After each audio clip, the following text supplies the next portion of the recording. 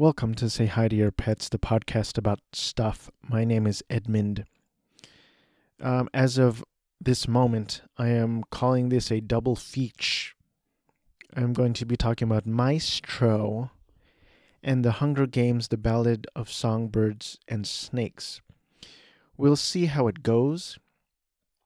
The reason why I'm doing two movies is because I saw them both. And I mean, the thing that makes sense is like, well, you can turn that into 2 episodes. But my memory is so shit that if I try to spread these out for 2 weeks, I'm going to forget details, and I don't want to forget details. So I'm going to try to do both. I don't know. Let's see. I'm Googling gaming news. I'm going, this is hard to explain, but I'm sitting on the floor, my laptop in front of me. I'm going handheld right now, so I am holding my microphone in my hand. I usually don't do that, but that's what I'm going now. I think it's an interesting thing to do as opposed to just sitting down and talking to the mic. I guess it's not that interesting. I don't know. Dog barking. I Googled gaming news and oh my gosh, like all these headlines about Oklahoma 13-year-old teenager appears to have beaten the classic video game Tetris. I guess that's interesting. I don't know. Who cares? Switch 2 could cost $400 with $70 games, analyst says. Expect Switch 2 to be iterative instead of a revolution. Let's Google iterative. Just from context clues, I'm guessing that means derivative. Relating to or involving iteration, especially of a mathematical or computational process. Why would you use the word iteration in a definition of iterative? Iteration, the repetition of a process or utterance. Let's move on.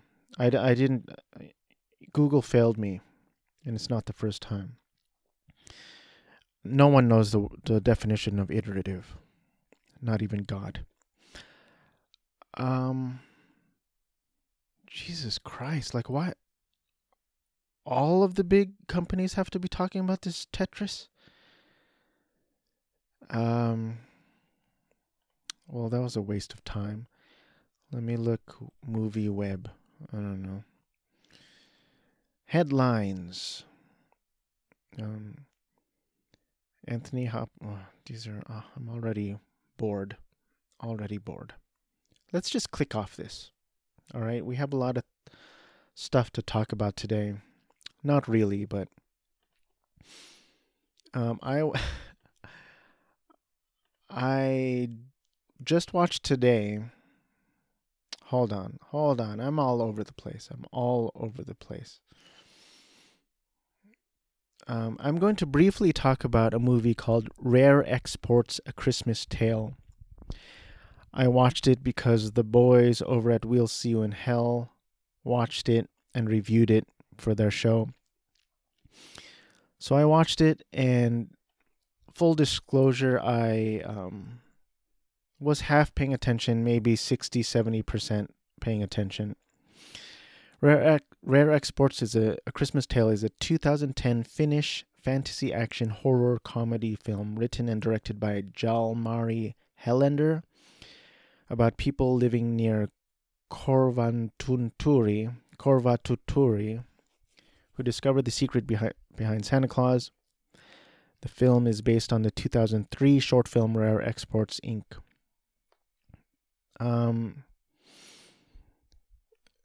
So briefly, like, I thought the movie, from the 60-70% viewing attention span, I thought it was kind of charming. It was interesting. It felt like a children's movie. That being said, there were quite a bit of old man dong in it, which was interesting, especially the old man dongs running towards a small child. I'm assuming the Finnish movie culture is more liberal than U.S. in terms of nudity and children, I guess. I don't know. But the gist of it is basically at the beginning of the movie, there's like a rich Scrooge type guy who's like, he's excavating the area looking for some big, treasure or whatever they're looking for. And this kid finds a book. He realizes that all the things they know about Santa Claus is fake, and the real Santa Claus is this horned beast who apparently eats naughty children, and he has to stop it from happening. So I just realized I don't think there was a single woman in this whole movie. Just an observation.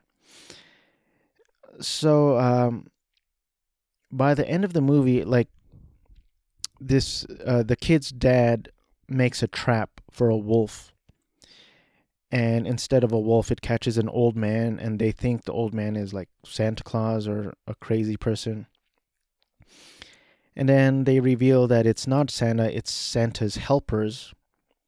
It's like they're elves. And when the elves start to come out, it was kind of interesting because they didn't close up on them, and it was kind of creepy. And I thought that they were some sort of like zombie creature type things, but then they revealed that they're just old men. And by the end of the movie, they use the children who are in sacks, like potato sacks, as bait. They hurl them onto a net, and they're swinging them around in a helicopter, which was kind of weird. And the kid was just holding onto the rope of this net. A little weird. And they herd these elvesmen as if they were reindeer. Then they end up killing Santa, the evil Santa, and then all the elves are like no longer under its spell. And then the ending, it was both interesting and weird because they decide to train all of these elven old men to be Santas, and then they sell them for 85,000 each to be Santas all across the world. It's kind of interesting, but I'm like, who is going to buy an old man for 85,000? Like, who's the buyers for this? Who are the clients? A. B, like, are these human or are they dancer? Are like, do these people are these old men who were kidnapped themselves? Do they have families that are looking for them? Do they have any choice in the matter? Do they want to be Santa? I mean, a lot of questions come up. Not a lot are answered, although I thought the movie was kind of charming. Again, 60-70% attention span, but nothing I would want to revisit, or, it wasn't great, but interesting stuff. I like the lore that they came up with for the movie. Jalmari Helander also made Big Game, which I had never heard of, and Sisu, which I am interested in watching, but I have not seen. Okay, let's move on. Voice cracked, a little burp. So today I was listening to We'll See You in Hell, and Pat was talking about David. Hold on, I'm gonna get it. David Ferrier. who is a journalist and actor. He was talking about a new movie called Mr. Organ. I haven't seen that, but he mentions his documentary Tickled. So I looked it up and I watched it on Vudu for free. For some reason, it was working on my phone and it would not work on my TV. And then I tried to screen mirror my phone to my TV and it said, due to licensing issues, we can't do this. But it works fine on my phone. A little weird, but I watched both Tickled and the documentary short follow-up, The Tickle King, today. Tickled was very interesting. Well, first of all, I power this movie up, Tickled, and immediately I recognize David Farrier from Dark Tourist. And I started watching Dark Tourist, and I couldn't tell if it was a documentary or a mockumentary. And something turned me off from it. I was like, I think this is supposed to be a mockumentary, but I don't think it's funny. So I shut it off. I don't think I finished the first episode. And then it says he appeared in Rhys Darby's mockumentary short Poppies. Maybe I'm conflating the two because this guy, David Farrier, I don't know. As soon as I saw him, I'm like, hey, I remember him from mockumentaries. So if you Google Tickled, one of the questions that comes up on Google is Tickled a real documentary? Because his style of documentary, like when you watch the documentary, he makes a sign for these three guys who are going to tell him, hey, stop making this documentary. And he makes a sign saying, welcome, like in rainbow colors, because the company is like homophobic. And that made me think like, oh, this is a mockumentary. But that was the only moment. And the whole documentary is actually, I am 99% sure that it's a real documentary. But the style just feels, because the subject matter is so absurd. And Tickled was very interesting because it starts off with saying that David Farrier is a journalist, directed by David Farrier and Dylan Reeve. And so it starts off by saying David Farrier is a journalist he's like a pop culture journalist who follows weird and quirky stories. And then he comes upon a video about competitive endurance tickling, where dudes tickle each other, and that's basically it. And so he started looking into it, and the more he looked into it, just the weirder it got. And there's a lot of dark detail. Well, there's a lot of details in the documentary. It's very weird. It's I recommend it because a lot of documentaries these days, it's very formulaic, very generic, very paint by numbers, very checking the boxes. And I thought about that one documentary about that volcano. I hated so much. I hated the documentary so much. It was just very dumb, very boring, and an interesting. If you have a good documentarian, you can make anything interesting, I think. But when you have a good documentarian who takes a very interesting, intriguing story and then makes it into a good documentary, that's gold. So this documentary I found very interesting. Basically, he just keeps digging deeper into this story, and they show footage of like people being tied up, dudes, athletic, fit dudes getting tied up and being tickled. And apparently there was this guy, this older guy, mastermind, who was, it was his fetish. But I don't know, it's very weird because he wouldn't admit to anything. And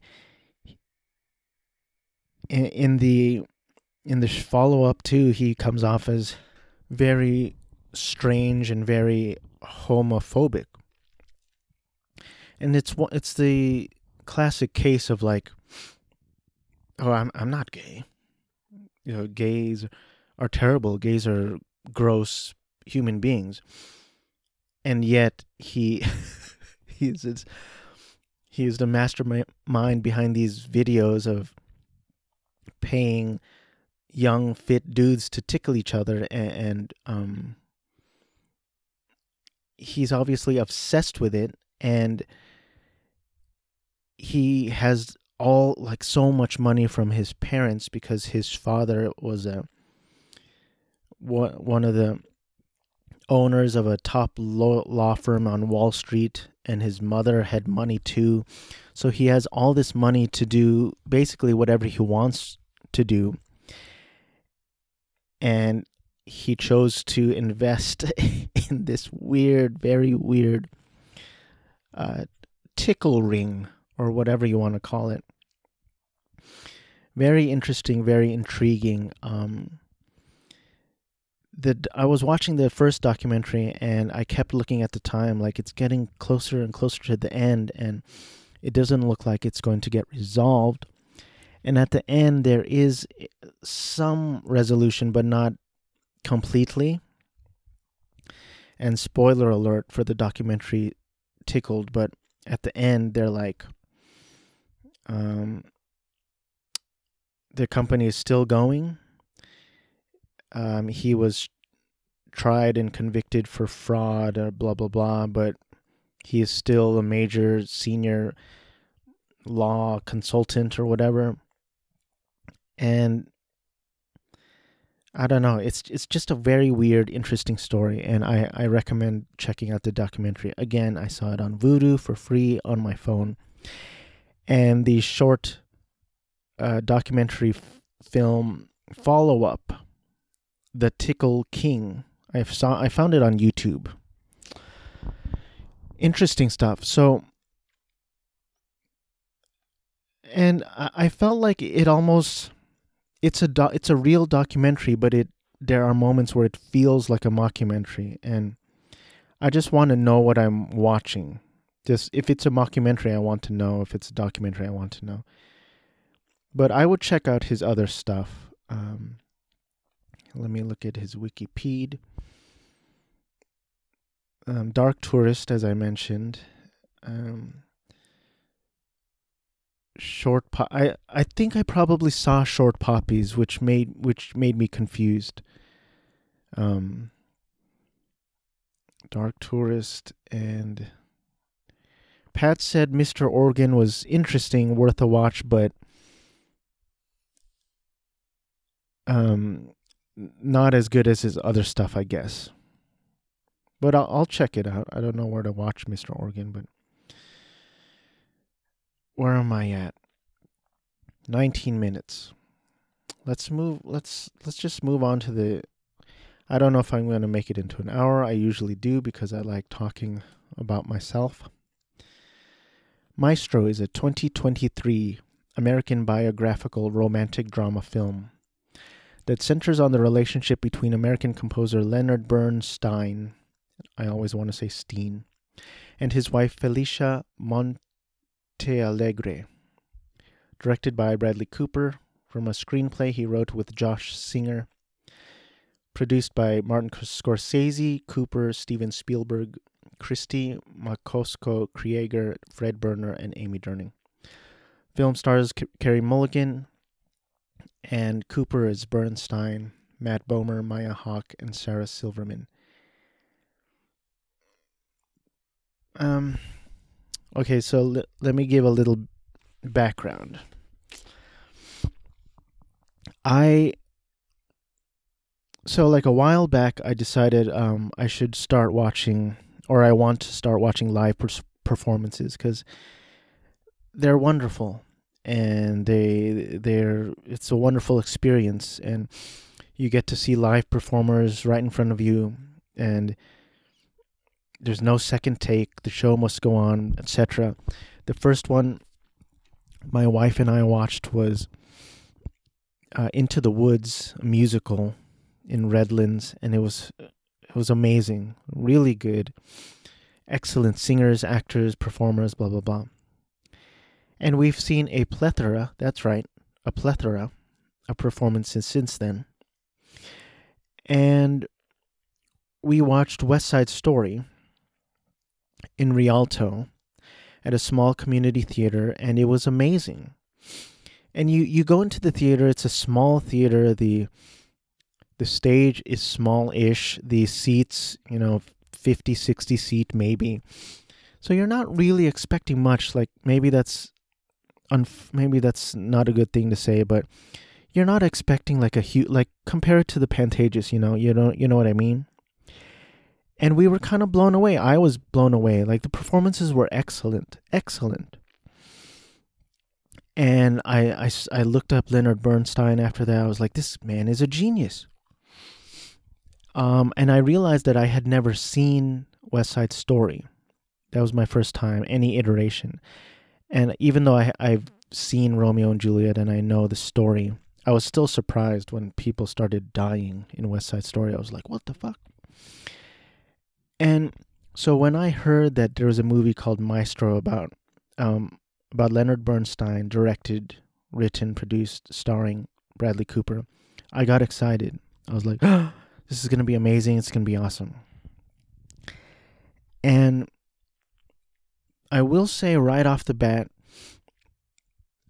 I have my own personal hang-ups, but it's me. I'm the problem. It's me. And obviously I was expecting more West Side Story. I guess I should just look up documentary footage on West Side Story, because immediately you hear there's a movie about Leonard Bernstein, you think West Side Story. And there's very little West Side Story in it. They mention it briefly in the movie when they have a TV appearance and Felicia's like listing off all of his projects, and he's like, he is working on a new musical based. It's an adaptation of the Romeo and Juliet West Side Story, and I got chills. I'm like, ah, and then that was it. And then a while later, they play the prologue from West Side Story, but to me it was very jarring because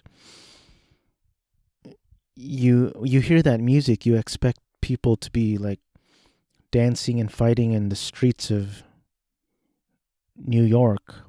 I think they're in New York. But it was just Bradley Cooper and his family getting out of a car, I think. And it was kind of jarring. I'm like, what? Why would he put this music in there? By the way, I went to listen to the soundtrack on Spotify, and I was totally weirded out because you play the first track and there's the sound effect of the phone ringing and the full scene of Bradley Cooper talking on the phone, and he goes, "Hello? Oh, that's very unfortunate. I hope he's all right. Oh, you want me to conduct? No time for rehearsal? May I get 3 tickets?" This whole scene is on the soundtrack. And I'm sure Bradley Cooper had a hand in the soundtrack too. I personally didn't like that at all. When I want to listen to a soundtrack, I want to listen to the music. On Blink-182's album, at the beginning of the track, Tom DeLonge, he goes, when I teach someone to masturbate, I just say have fun with it. and then the music starts. That's fine. That's funny. It's flashy, it's quick, and then you're into the music. I listened to that first track and the whole scene is in there. I really did not like that. Thought it was weird. Very weird. You can put a few words in maybe, but not the whole scene. I don't like that choice. I thought it was a weird choice. That being said, I thought the movie was great. I know I just aired a few grievances, but the music is really good. Bradley Cooper he's a craftsman. And I wanted to talk about Scorsese was planning to direct a film. He stepped down as director to work on The Irishman. Spielberg was considering directing the film and approached Cooper to star, but offered the director position to Cooper after a screening of A Star is Born. Project was moved to Netflix. I really like Bradley Cooper. I respect what he's doing. The first time he came on my radar was Wedding Crashers, I think, where he played a very convincing arsehole. Like, real convincing. He wasn't even like one of the main characters, but he was a convincing arsehole. And I like that he obviously loves the craft of acting and filmmaking. And I think he's a good-looking dude, but he doesn't. There's a bunch of good-looking white dudes in Hollywood, and some of them just rely on that. And they're like, "Look, I'm a good-looking white dude. That's all I need. I'm going to continue to work until I can't anymore. I'm not going to try to differ my performance in any way." And Bradley Cooper's not like that. I like The Hangover fine. Hangover 2 fine. I actually like The Hangover 3 more than most, I think, because probably because my expectations were low. I really liked Silver Linings Playbook. I actually thought that he outshined Jennifer Lawrence, but I believe Jennifer Lawrence won the Academy Award for Best Actress, which is surprising to me because I don't think Bradley was Bradley. I don't think he was even nominated, but I thought he was really good because there's one scene where he reminded me of me, and where he's looking for something and he can't find it, and he's like, I gotta find it. And like, my wife was like, "Hey, that's you." Like, sometimes you get so hung up on finding something, like you need the world to stop and you need to find this thing before the world can continue to move. I can't find whether Cooper was nominated, but I don't think he was. But according to this, Jennifer Lawrence won. Yeah, he had bipolar disorder. Maybe I should watch that again. I don't want to give David O. Russell any play. I heard he's an arsehole. American Sniper, I thought it was great. Even in Guardians, like, I keep thinking it's weird that in Guardians of the Galaxy they have two of the most biggest,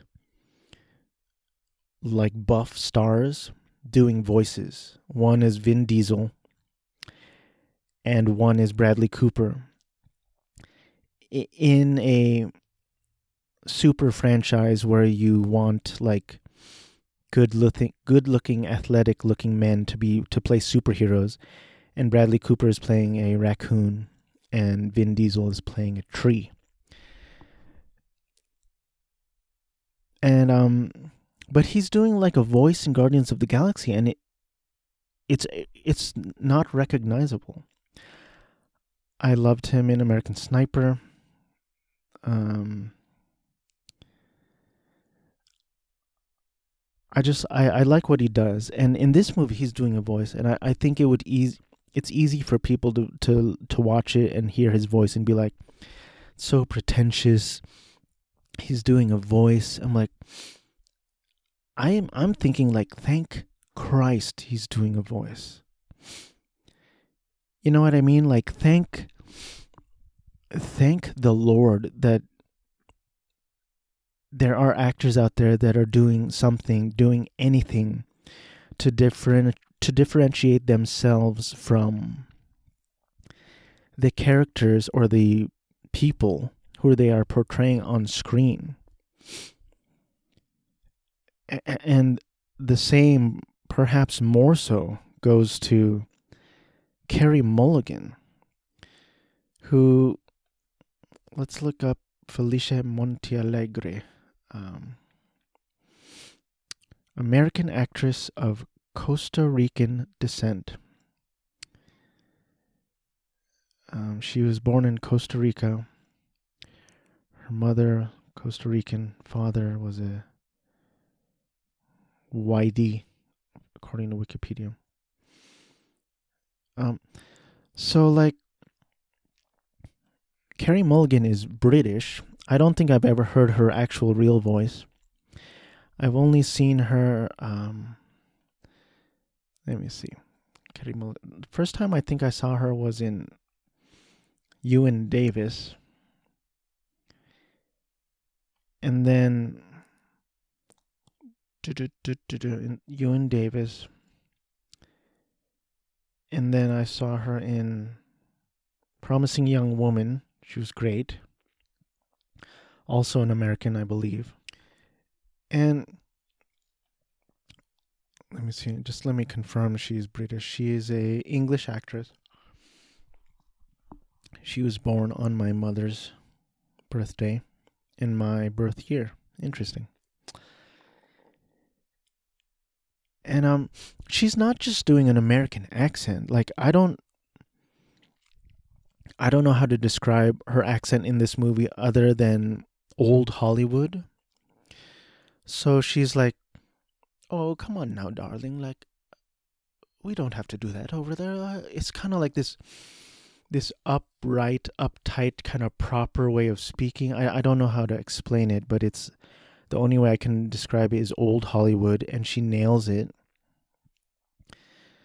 I also thought maybe she pulled because she's married to Marcus Mumford of Mumford and Sons.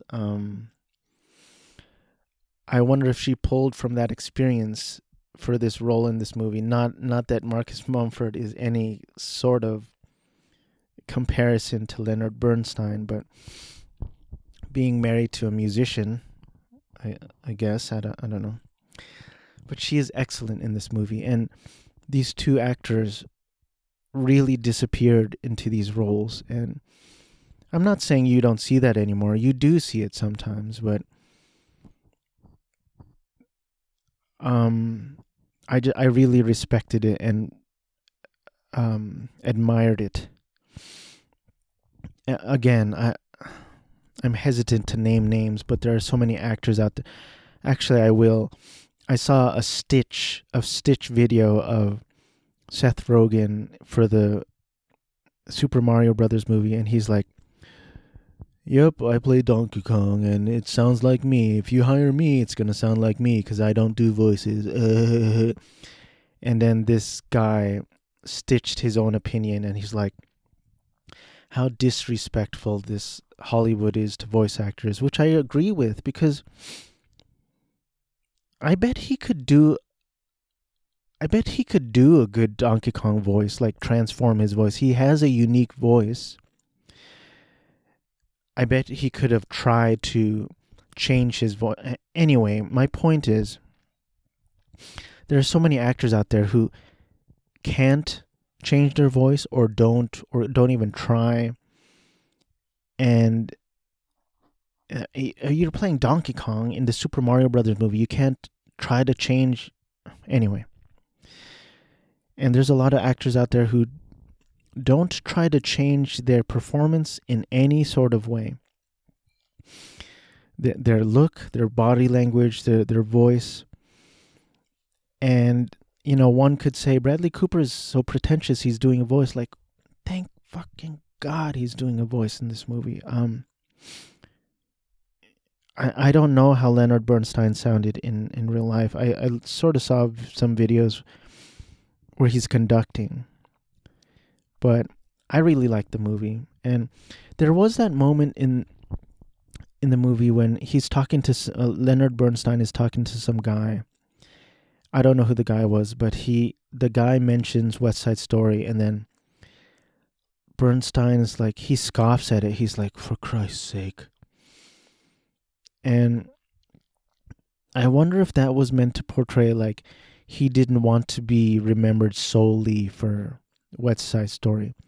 Because I would be hard-pressed to think of any other title of a project that he worked on besides West Side Story, even after watching the movie.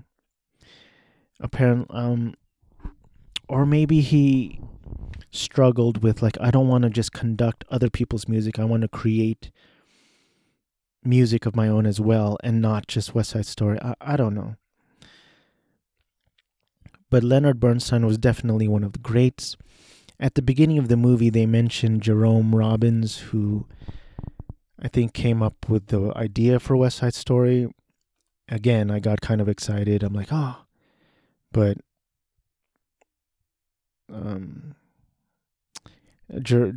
Jerry Robbins is barely in it.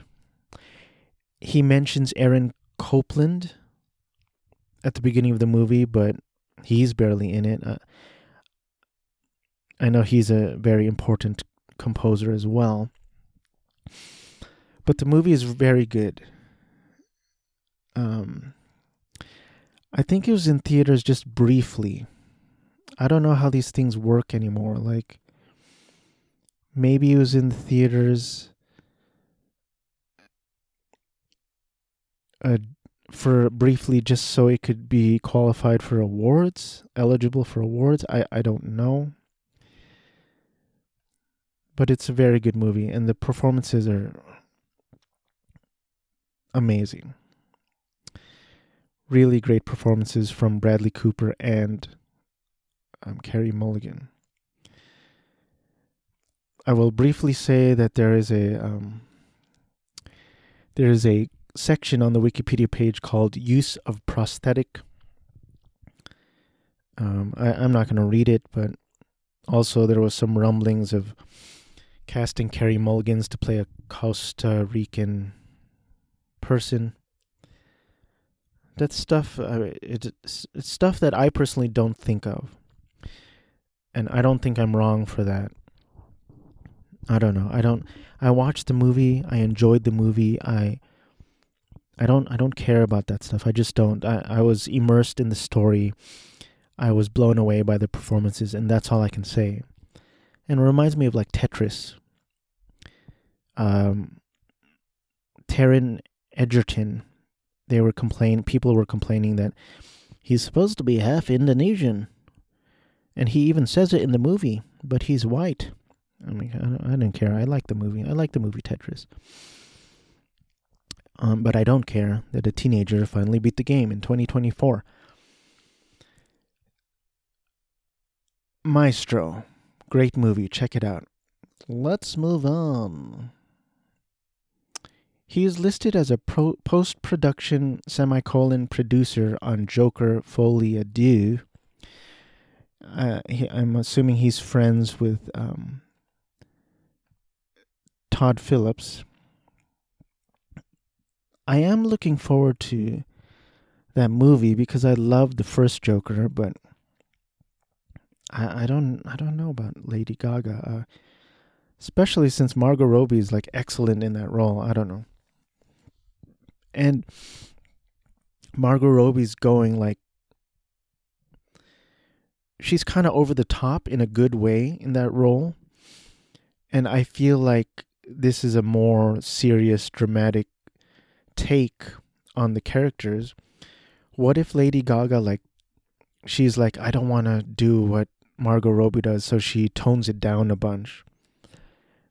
I hope it's not a boring, but I haven't seen it, so.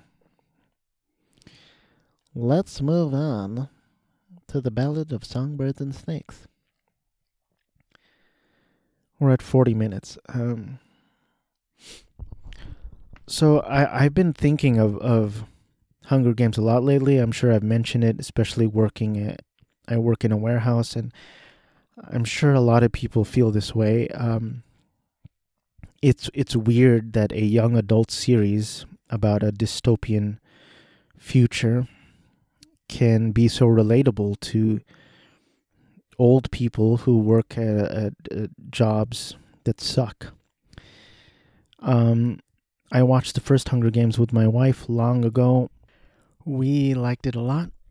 She loved it so much that immediately after it ended, she was like, where's the next one? Put on the next one. And I'm not even sure they had announced the next one, or maybe they were making it. I love the second movie. Second movie is the best, probably. It felt like dark and action-packed, and liked it a lot. I don't really remember the third or fourth movie all that well. I don't know. I should rewatch, but it's kind of a blur. And I didn't have that much interest in this new one. I didn't even know it came out.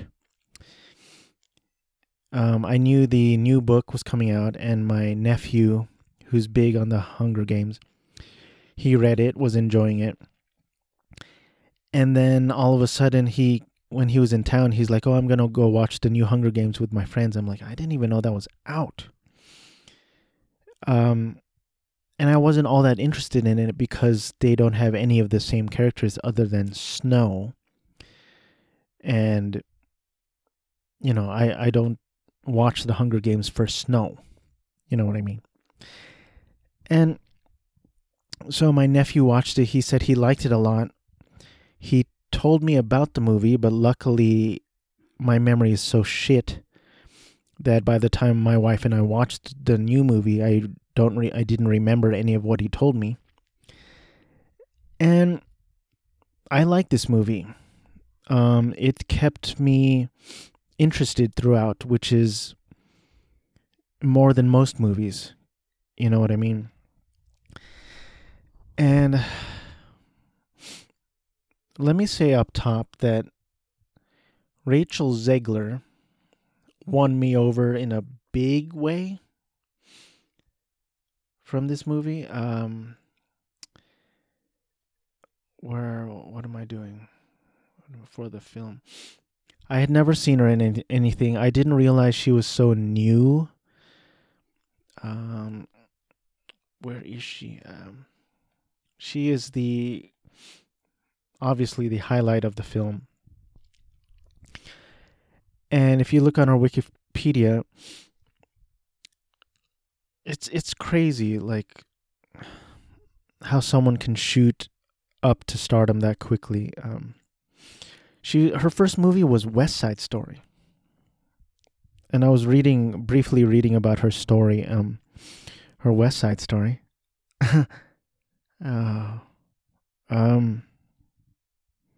Should I delete that? That was embarrassing.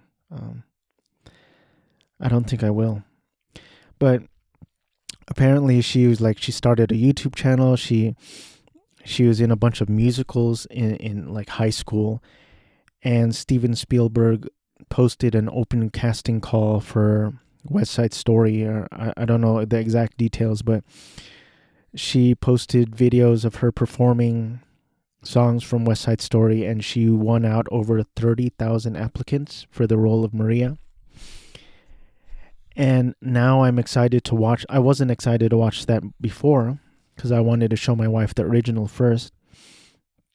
And I'm not too big a fan of Ansel Elgort. But now I want to show my wife the remake of West Side Story so we can see Lucy Gray in this starring role. She was also in Shazam! Fury of the Gods, which even knowing Lucy Gray is in it, I have no interest in that movie. She's in something called Spellbound, Snow White, and Y2K. But she was excellent in this movie. She really brings a lot of like personality and soul and sass to this character.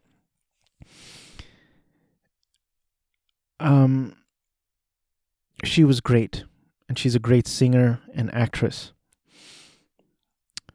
The movie is interesting because on paper it doesn't seem that it would be that interesting, because this is like, let me see it takes place like during the 10th Hunger Games. And it focuses on Snow. And Snow is in like, I don't know, like high school age, let's say.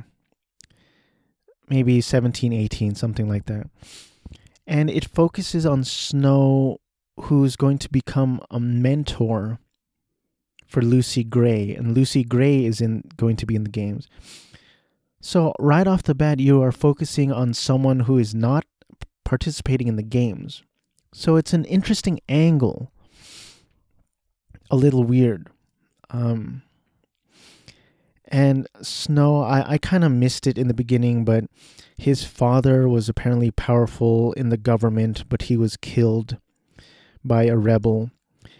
And his family is in the capital, but they are losing power because, well, I guess the father is dead. His parents are dead. So that leaves him, his cousin, Tigress Snow, and his grandma, and they don't have any money. And they're living in a, apartment house, whatever, but they're going to get evicted because they don't have money. And, the movie had a lot of flaws. First of all, I think the movie should have been 2 movies. Now that, I was reading something about Francis Lawrence, the director. He said he considered splitting this book into 2 movies because it's big, apparently. But he decided against it because he regretted it for book 3, which he split into part 1 and part 2. Which, that was probably a bad decision, I guess, because I can't even remember either of them. But this one, I think they should have, if you've seen the movie, at the end of, or in the middle of the movie, I guess, right, or I think he should have walked into that bar, seen Lucy Gray come out on stage with her guitar. They look at each other, they see each other, they're surprised, maybe a slight smile, maybe a vague frown, I don't know. And then credits. They should have cut it off there. And then make a part 2 and really take their time to show Snow's descent into evil and madness. And because as it stands, the games in this movie was, as what you'd expect. They're tense, they're there's action, and it's like stressful. And when that ends, spoiler alert, and then Lucy Gray wins, it feels like the movie is going to end. It feels like that was the climax, and it's a good ending to that movie. But no, there's a part 3, and there's another, 25, 30 minutes after that part.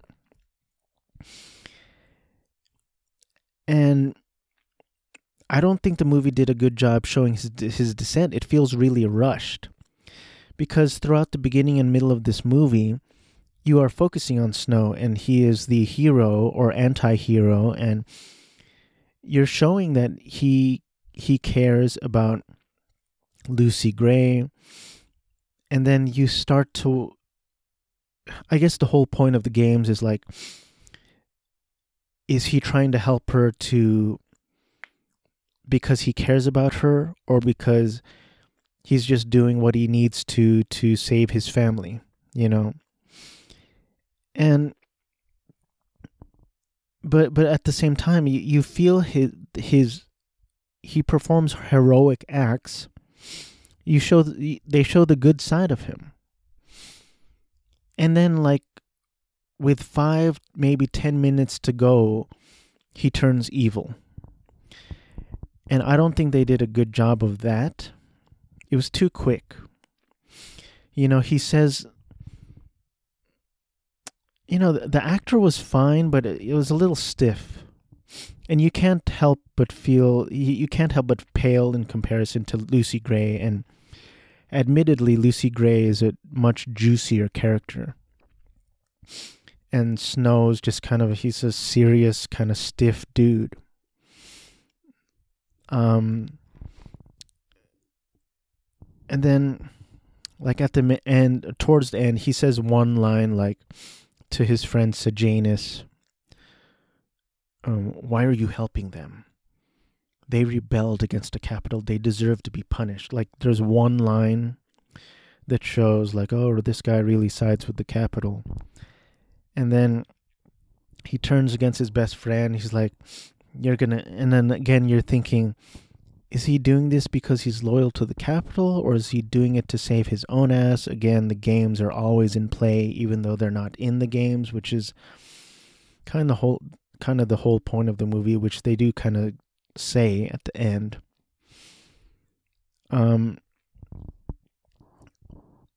So, I mean, I'm sure it's kind of that you're damned if you do, damned if you don't. I'm sure if they did split this book into 2 parts, people would complain, like, oh, this last movie didn't have enough action in it, because there would be no games in that part 3. I don't think I would have cared if they just focused on showing his descent, but we'll never know. Because at the end of this movie, he is back at the Capitol and talking to Viola Davis, and that's it. I also think, like, there was a part in the books where Katniss was watching a video of Haymitch in his experience in the games, and when I heard that they were making a prequel book to the Hunger Games, I thought they were going to focus on Haymitch and his struggle in the games, because I think that would have been cool, because we know Haymitch in quote-unquote present times or whatever. It would have been cool to see a young Haymitch participate in the games. They didn't go that route, Suzanne Collins. But there's an idea for you. And then B, they should show the actual war that made them decide to do the first games. And I have a feeling that's the direction she's going to go next. Because that would be cool. Like, they show briefly at the beginning of this movie, I forget what the title card was. It was like 3 years before the first Hunger Games or something. And he's running around, I'm assuming, with Tigress.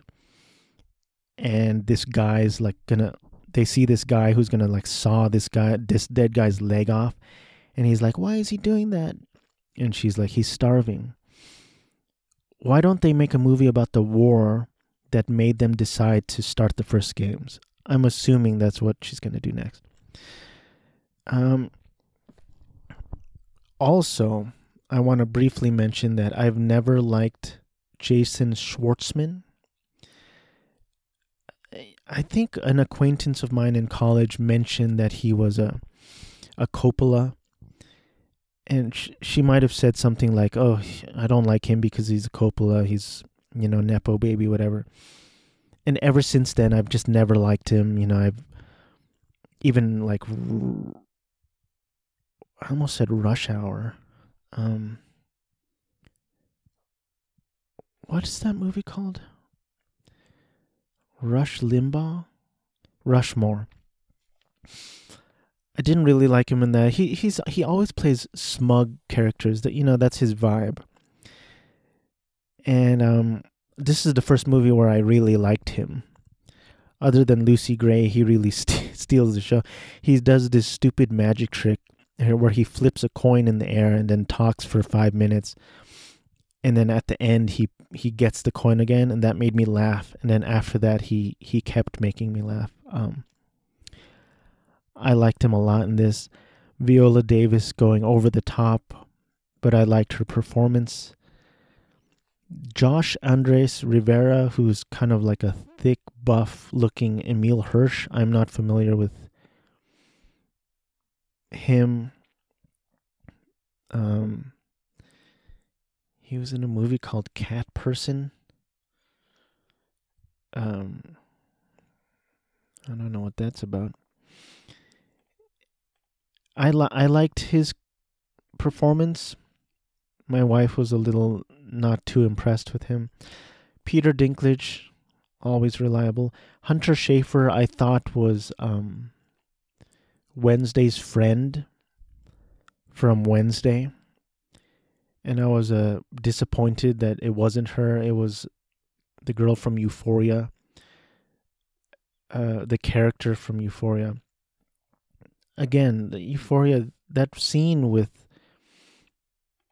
that character where she goes, I'm Jules, by the way. That whole sequence turned me off from the show, despite the promise of nudity.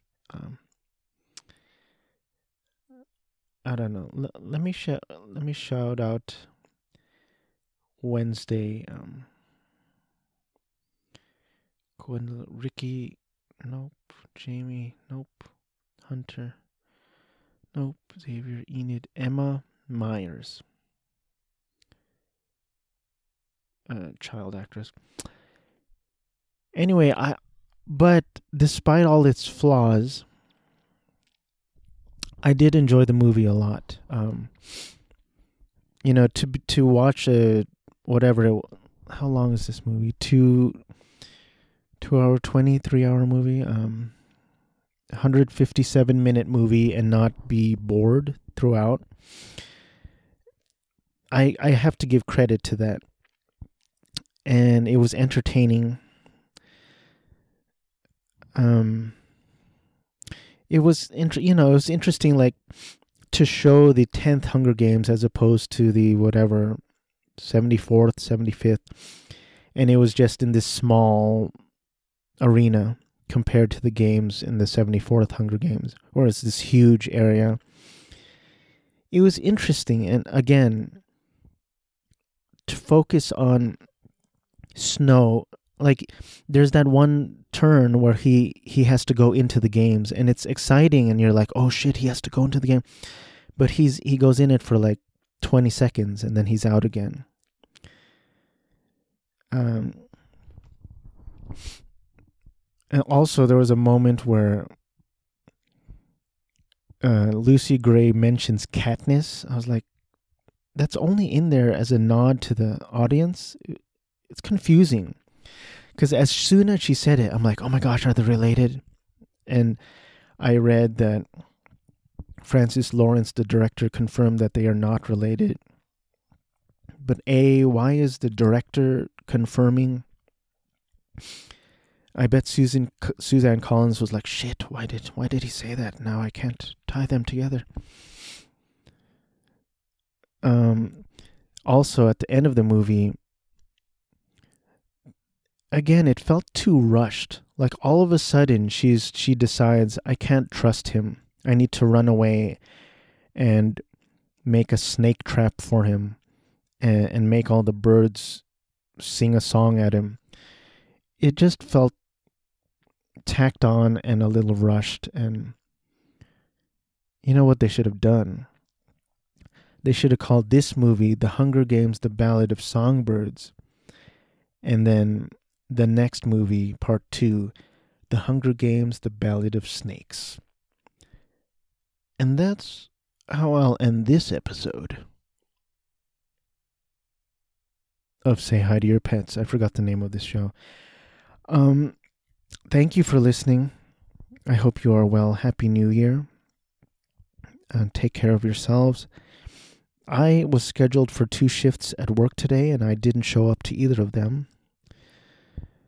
I'm a little nervous that my depression's coming back to bite me in the ass and not let go. I hope I'm okay, but I don't know. There's no way of telling, and there's also no cure. So there you have it. Thank you for listening, and say hi to your pets for me.